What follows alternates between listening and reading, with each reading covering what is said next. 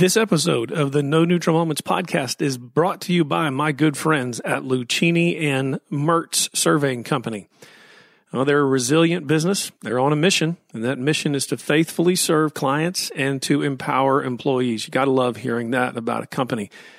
All the while, they're building lifelong relationships through the art, the science, and the process of land surveying. Every time I read this ad, I think about the wonder of a business seeing what they do as an art and a science and a process all built up in relationships. They've been in business since 1952. Lucchini and Mertz is known for their dedication to their clients, dedication to their customers, and obviously to customer service. So for more information, check out the show notes, contact Bobby Burkholder and tell him that the No Neutral Moments podcast sent you. Again, that's Lucchini and Mertz Land Surveying Company. You can reach out to Bobby Burkholder at Bobby B at Lucchini and Mertz. That's LuchiniNIMERTZ.com. Lucchini and Mertz, proud sponsor of the No Neutral Moments podcast.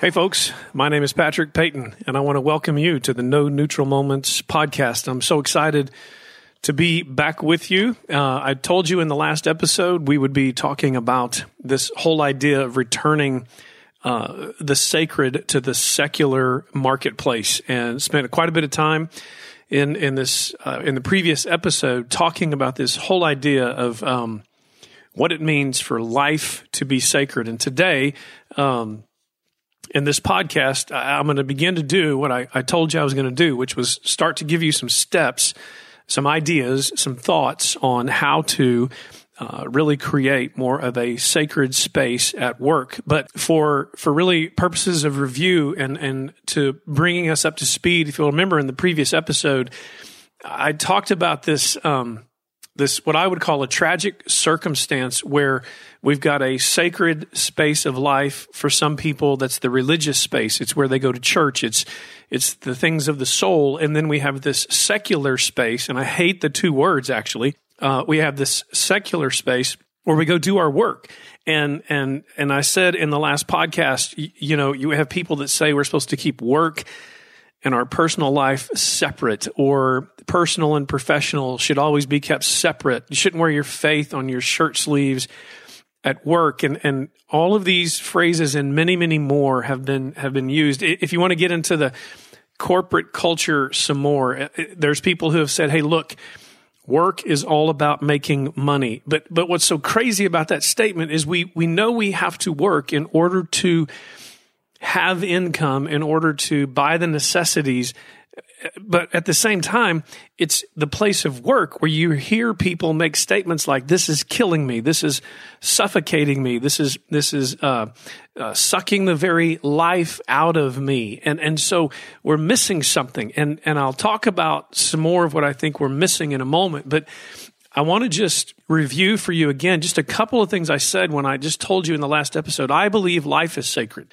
That every space is sacred. Life is special. Life is, to use a word that maybe you haven't heard since Sunday school, life itself is holy. And if I could give you an insight into the word holy, because it's such a church word, holy at its very core meaning means to be unique.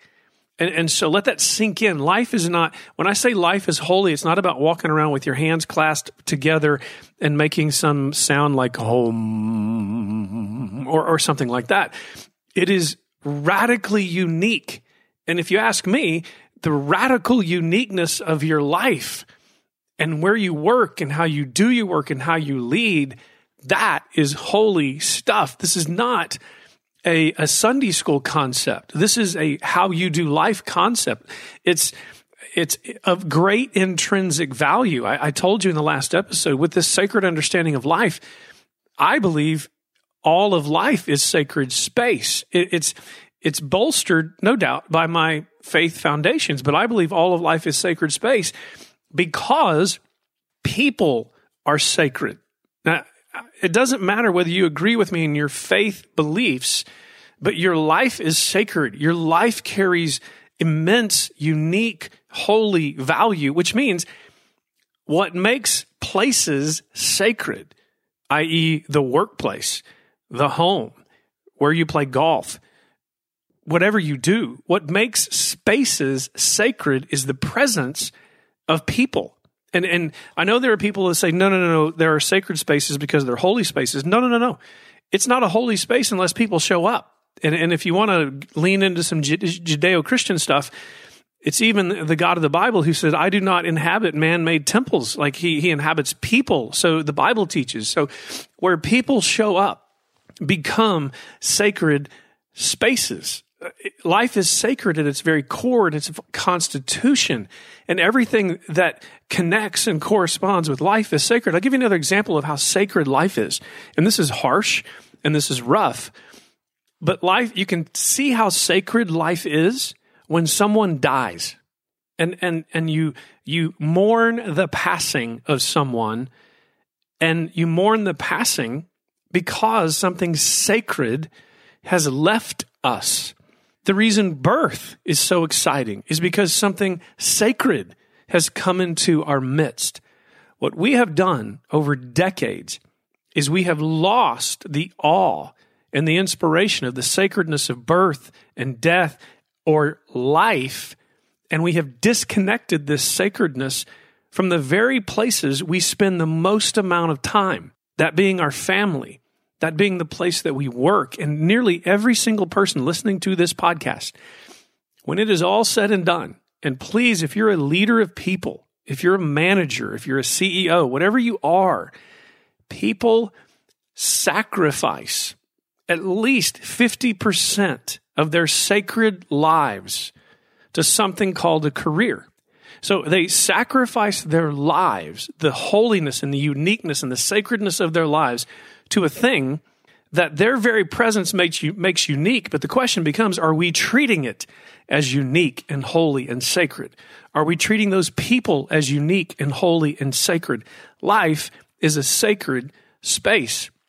And so as we get into this next episode, I remind you of just a couple of quotes. I was listening to Jim Collins, who gave a speech not long ago after his stint at West Point, and he said, how can you succeed? Well, you succeed by helping others succeed. But he also asked, how will you change the lives of others? And then Jim Collins, who's not making any faith statements or church statements in all this, and who's, the guru of good to great, and how we turn companies from being just all right to these amazing institutions of great profitability in life.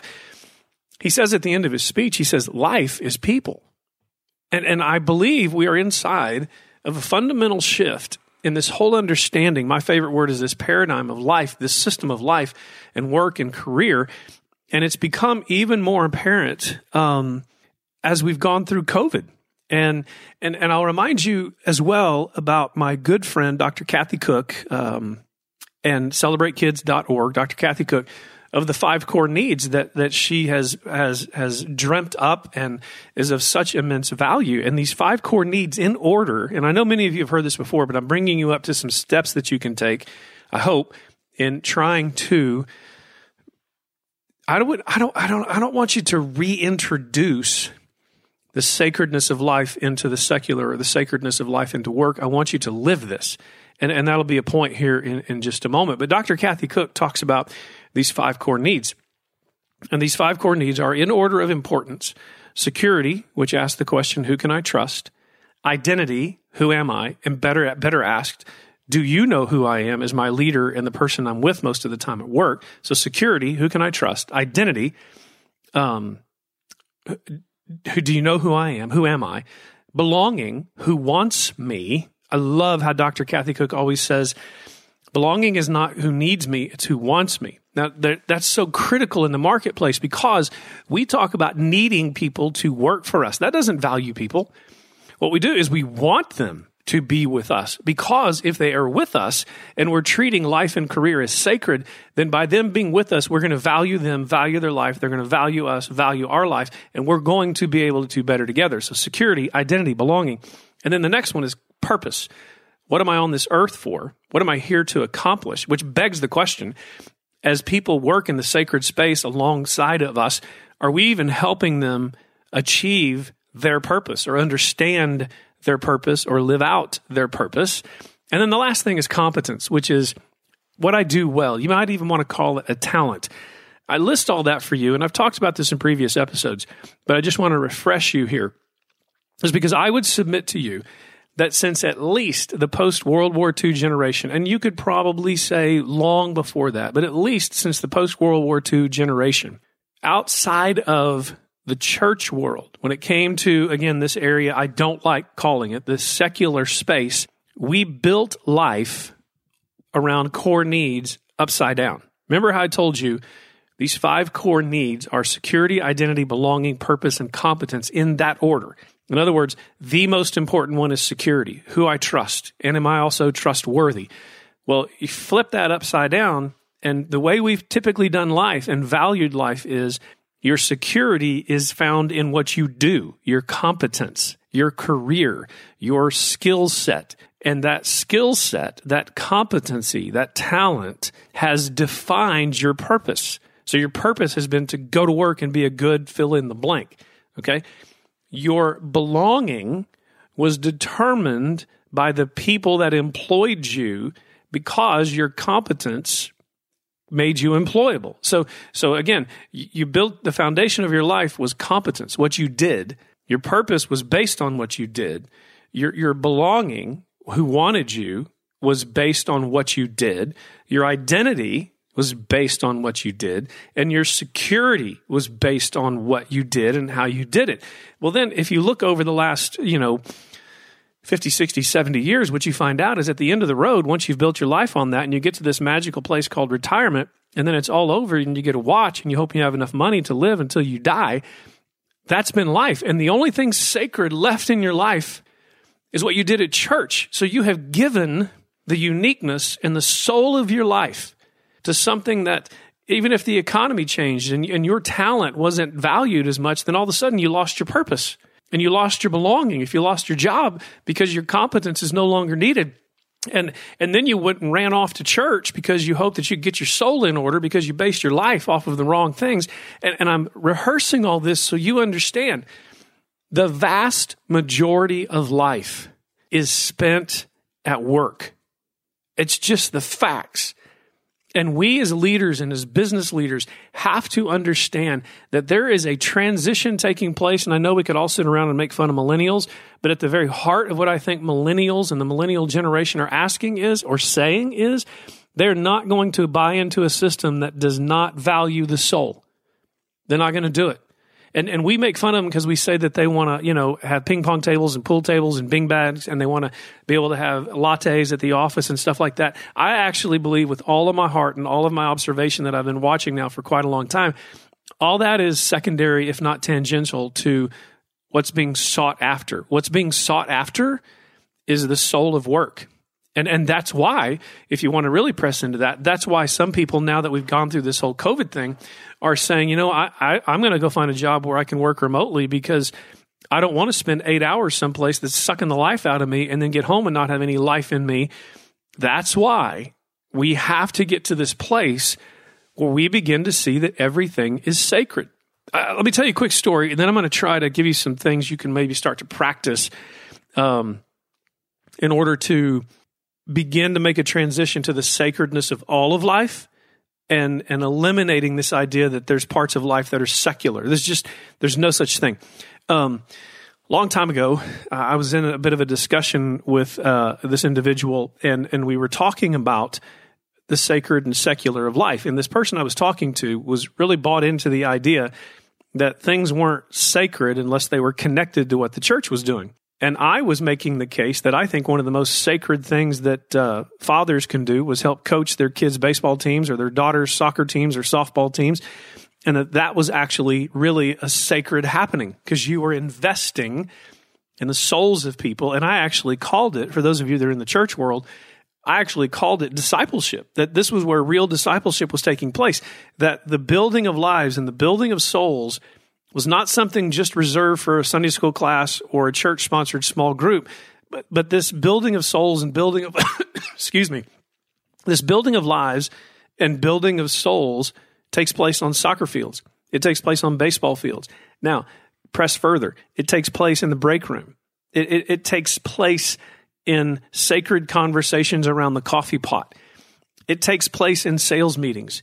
It takes place in morning meetings at the office, realizing that unique, holy souls are gathered around the table who have immense needs, immense desires, immense dreams, making this place a sacred space. Once you begin to understand, and I've said this now a couple of times on this podcast, once you begin to grasp, and you may not agree with me, so we can quit right now, but if you're starting to at least wrestle with the fact that life, people are sacred, so that means where they are is a sacred space because they are unique, they are holy, they are, as C.S. Lewis said, you have never met a mere mortal. Every person you connect with is immortal. They are a deep soul. Then we start having to think about what we're doing with the souls of people around us. This has to make a difference, or you're just stone cold, I would suggest. So how do you begin to make this shift? How do you begin to make this change? And I'll tell you one more story, and I alluded to it a little bit in the previous podcast. But when I was growing up, and again, I'm repeating a little bit because I want us to stay really locked in on this topic. But when I was growing up, we went to church a lot, my mom and my sister and I, and early on, this is back in the 70s, you were already introduced to this idea of two separate types of people. You were introduced to everyday people that came to church, and these were what we called in the church world the laity. They were just normal folk who were doing life, coming to church, doing their thing at church, giving their money, going home.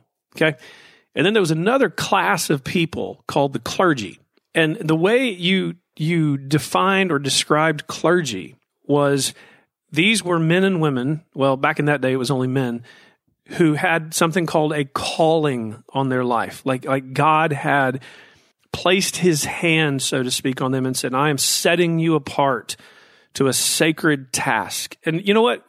For most of us, we didn't study enough, we didn't think enough, we didn't reason enough to call this into question. We just sort of accepted it. But the longer I've been alive, and now I'm 54 years old, and I actually spent 18 years in what was called the sacred space of the church, being a senior pastor, a founding and a senior pastor. But for the longest time, you just bought into, there's a called group, and then there's the rest of us. There's a really special group, and then there's the rest of us. And actually, when I left my first big career to go into church work, I held this sacred secular dichotomy and separation. But it was in 2005 when I was listening to Henry Blackaby one time. Most of you don't know who Henry Blackaby is, but Henry Blackaby was talking about how he believed the next great awakening in this country was going to come through the business world. He mentioned some other things, but that was one of the most important things he said. And now when I look back, what I regret, though not in a way that I was doing something wrong, but what I regret is not understanding the sacredness of the places I was working. And I was mistakenly thinking that the most sacred thing to do was to give your life to quote unquote church work. What I'm telling you, what I'm trying to communicate to you is the most sacred thing you can do is do life and do it well with a full soul, a healthy soul with all the people around you, and understand that every place you are is a sacred space. Now let's twist this a little bit, and let's move this into how do you do this in the marketplace? Well, let me just give you a couple of suggestions for this podcast, and then we'll shut it down. I may have an interview or two before the next episode on this, so just stay tuned, and we'll see what happens. But we won't leave this topic very quickly. I would suggest wherever you're leading in your organization or whatever you're doing in your organization, the first thing I would suggest is you begin to work on this mindset that where you go to work is a sacred space. To say it another way, when you drive to work, at least spend a minute or two getting your soul in a good place. Let me say it this way if it helps you. Getting your attitude in a better place so that you understand you are serving a bigger calling, which is serving other people because life is people, to quote Collins. That you've got to be ready to engage people because it's in the engaging of people that we do our best work. So at least begin to start your day with a bigger thought that you're not, let's say you go to church on Sundays, then on Monday when you wake up, don't have this attitude that Monday is different than Sunday, but that Monday might even be more important than Sunday based upon the lives you'll be dealing with. So these are things you need to be thinking about personally, making sure that your soul, the inner you, is in a good place when you go to work, realizing that every word you say, everything you do will have an impact on people's souls around you. As I'm sitting here speaking into this microphone, I think I need to give you a word picture again about what I mean when I say the soul. So you've heard people talk about the mind, the spirit, the emotions, the heart, the brain, all this kind of stuff. Ancient culture, and I'm just going to leave it at that because we could go into some very boring historical stuff. Ancient cultures defined life as twofold, okay? And I hope I'm going to do my best to hope this makes sense. Ancient cultures believed there were two parts to every person. The outer part, which is the part we all see, the part we put clothes on, the part we put makeup on, just what we see. I see you, that's you. You see me, that's me. The second part is the inner us, the inner person. To put it this way, it's the me that makes me me. Now, I know that didn't make any sense to all of you who are listening to it, but it means it's the person you have conversations with. It's the person that knows you the best. It's all wrapped up. It's the conscience. It's the heart. It's the mind. Let me help you see it this way. There's no separation between what is the mind and what is the heart. So you say, I don't understand that. Well, my precious wife, Cindy, if she were to walk into my office while I'm recording this podcast, and I said, hang on a minute, folks, and I looked at her and I said, hey, sweetheart, I want you to know I love you today, but today is only a brain love. Like I only love you with my brain. Well, that doesn't make any sense. I can't say today I love you with my brain, but not my heart. And then the next day I say, or I tell her, wait till tomorrow, I'll probably love you with my heart, but not my brain. No, the person, the you that makes you you, the you that understands you, the inner you, that is the ancient understanding of a person. So in our context, there's the you that I see, and everything else that is inside of you is your soul, the inner person. It's where the emotions are seated. It's where the thoughts are seated. It's where everything of value occurs because it's the being inside of me that dictates the doing outside of me, okay?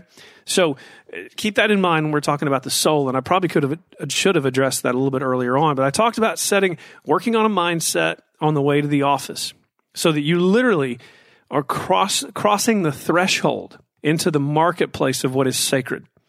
Second thing I would encourage you to do is another mindset issue away from this idea of simply measuring business on monetary measurements. Now, go ahead, roll your eyes. I get it, but keep listening because I want to encourage you to just begin to think that business can serve two purposes. It can be rooted in the production of goods and services, and I would suggest that places that have the healthiest souls actually produce the best goods and services, alongside of the production of better souls for those who work and labor all around us.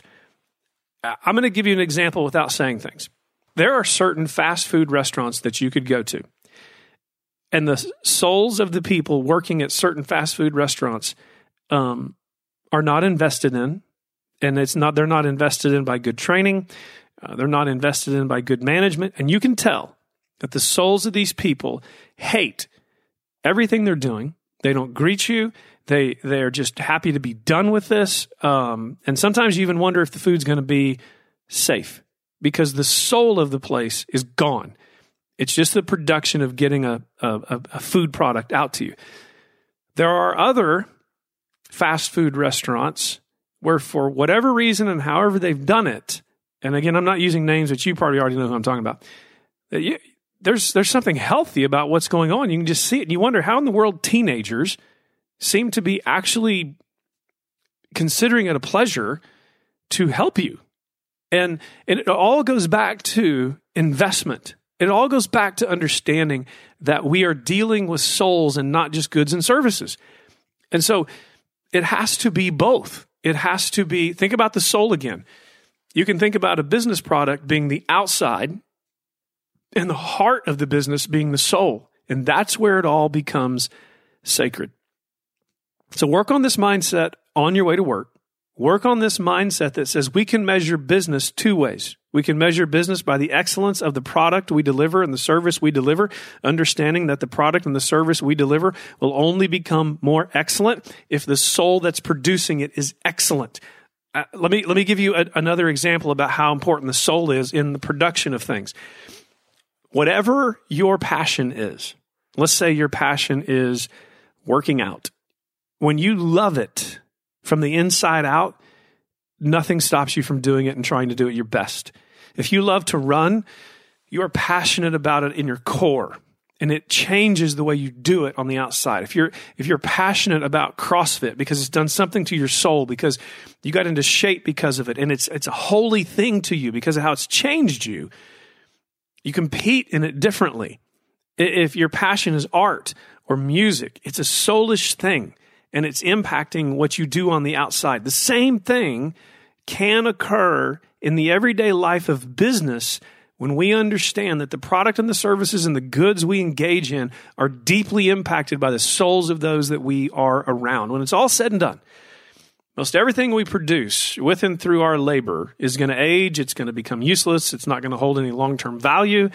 That's just the cold, hard reality, and I'm not making a value statement, it's just value neutral. It doesn't mean we stop producing. We have to produce. We're designed to produce. We produce things we need for life and living and the revenue and the profit we produce. But when we look back on labor and production, we have to deal with the question of what is being done to the soul when the goods and services are used up and gone, because they will be. And it's incumbent upon us in this day and age to change our mindset on the way to work, that we are entering into a holy, unique, sacred place, and that we can do two things at one time. That we can measure the success of our business by the health of the souls we work with and work for, and we can measure the success of our business by the measurements of revenue and profit and so forth. Now, I know what some of you are saying. You're like, Peyton, you don't have any idea what you're talking about. No one's going to invest in a company based on the soul of work. They're going to invest in results, and those results are monetary. Okay, fair. But the results are always better when the souls producing them are healthy. Bottom line. And I heard someone define for me the other day what culture is. Culture is the recognition or the shaming or recognition of the things that we approve or disapprove of. In other words, to use the example of the conversation that we're having right now, if a company or the leaders of a company truly value the souls of people, it's going to be seen in the culture. And if they don't, they don't. Now, and I'll go back to the previous podcast. The reason so many companies are still struggling with trying to identify the values of a company is because they have not understood that values are a reflection of the souls of who you are. And so what they're trying to do is create a soul rather than understanding you can only create what's inside of you. You can't just make up values to run a company that are not values intrinsic to you. So the intrinsic values are a reflection of the holiness of the soul within you. So that's why companies struggle with these value statements, and they make statements like, we value integrity. I'm like, right? I mean, because what would be the opposite? And then they say things like, we value quality. Well, the reality is you can't value those unless you invest in that and believe in that in the souls of people. It's the sacred space of the soul that creates great things. I'll give you another example. Great music and theater that moves us, the kind of stuff you listen to that stops you in your tracks, doesn't just come out of somebody who's dreaming up jingles. These great symphonies and great songs and great poetry and great writing come from the inside. The health and the life of what's inside always produces something better on the outside. That is why I'm pressing into you to say, please understand The best labor and production will come from the best souls. And it depends upon us to enter the place of work with the soul in mind. So, listen, I'm not trying to turn this into the Oprah Winfrey Hour or some kind of self-help shop. I just, as we go through 2022, the greater cause and purpose is, when I look at this whole thing of what I do with my company and what we're trying to do with this podcast, I've had this phrase that I've used for a long time. Some people have tried to steal it and do other things with it, but whatever. I always want people to discover and grow in everything they are designed, called, and gifted to be, and see what in the world can happen when they become everything they're designed, called, and gifted to be. One of the keys to becoming everything you're designed, called, and gifted to be is understanding that you are unique and holy, and there is no separation between sacred and secular. Your life is sacred. In fact, all of it is. And that goes to even the work we do on a day-to-day basis. Now, last thing here, if you're a leader of a company or leaders of a company and you really want to start moving towards the soul of work, do not make an announcement to your company that you are going to become a place for the soul. Don't do that. Don't do that. You need to start working on it personally. You need to start making it real in who you are. You need to start practicing the habits of honoring the soulishness of other people. You need to practice the habits of honoring the sacredness of the place of work. And by the way, the sacredness of the place of work is also reflected in the conditions in which you want people to work. It's all sacred. Don't make an announcement. Just make a decision and start living a sacred life. Later on, I'll try to help you talk about how you begin to program this into the culture. But for now, the bigger issue is the shift in the mindset that every space you touch, every place you occupy is sacred. I'm so glad you've taken this half hour to be with me and to be with our team. I really pray that you would begin to at least contemplate the things we're talking about. And at the very least, you would also remember there is no such thing as a neutral moment. And what makes a moment very real and very powerful is, if I might say so, it's because it's sacred. That's why it's not neutral. So my friends, God bless, and take care. And remember, no such thing as a neutral moment.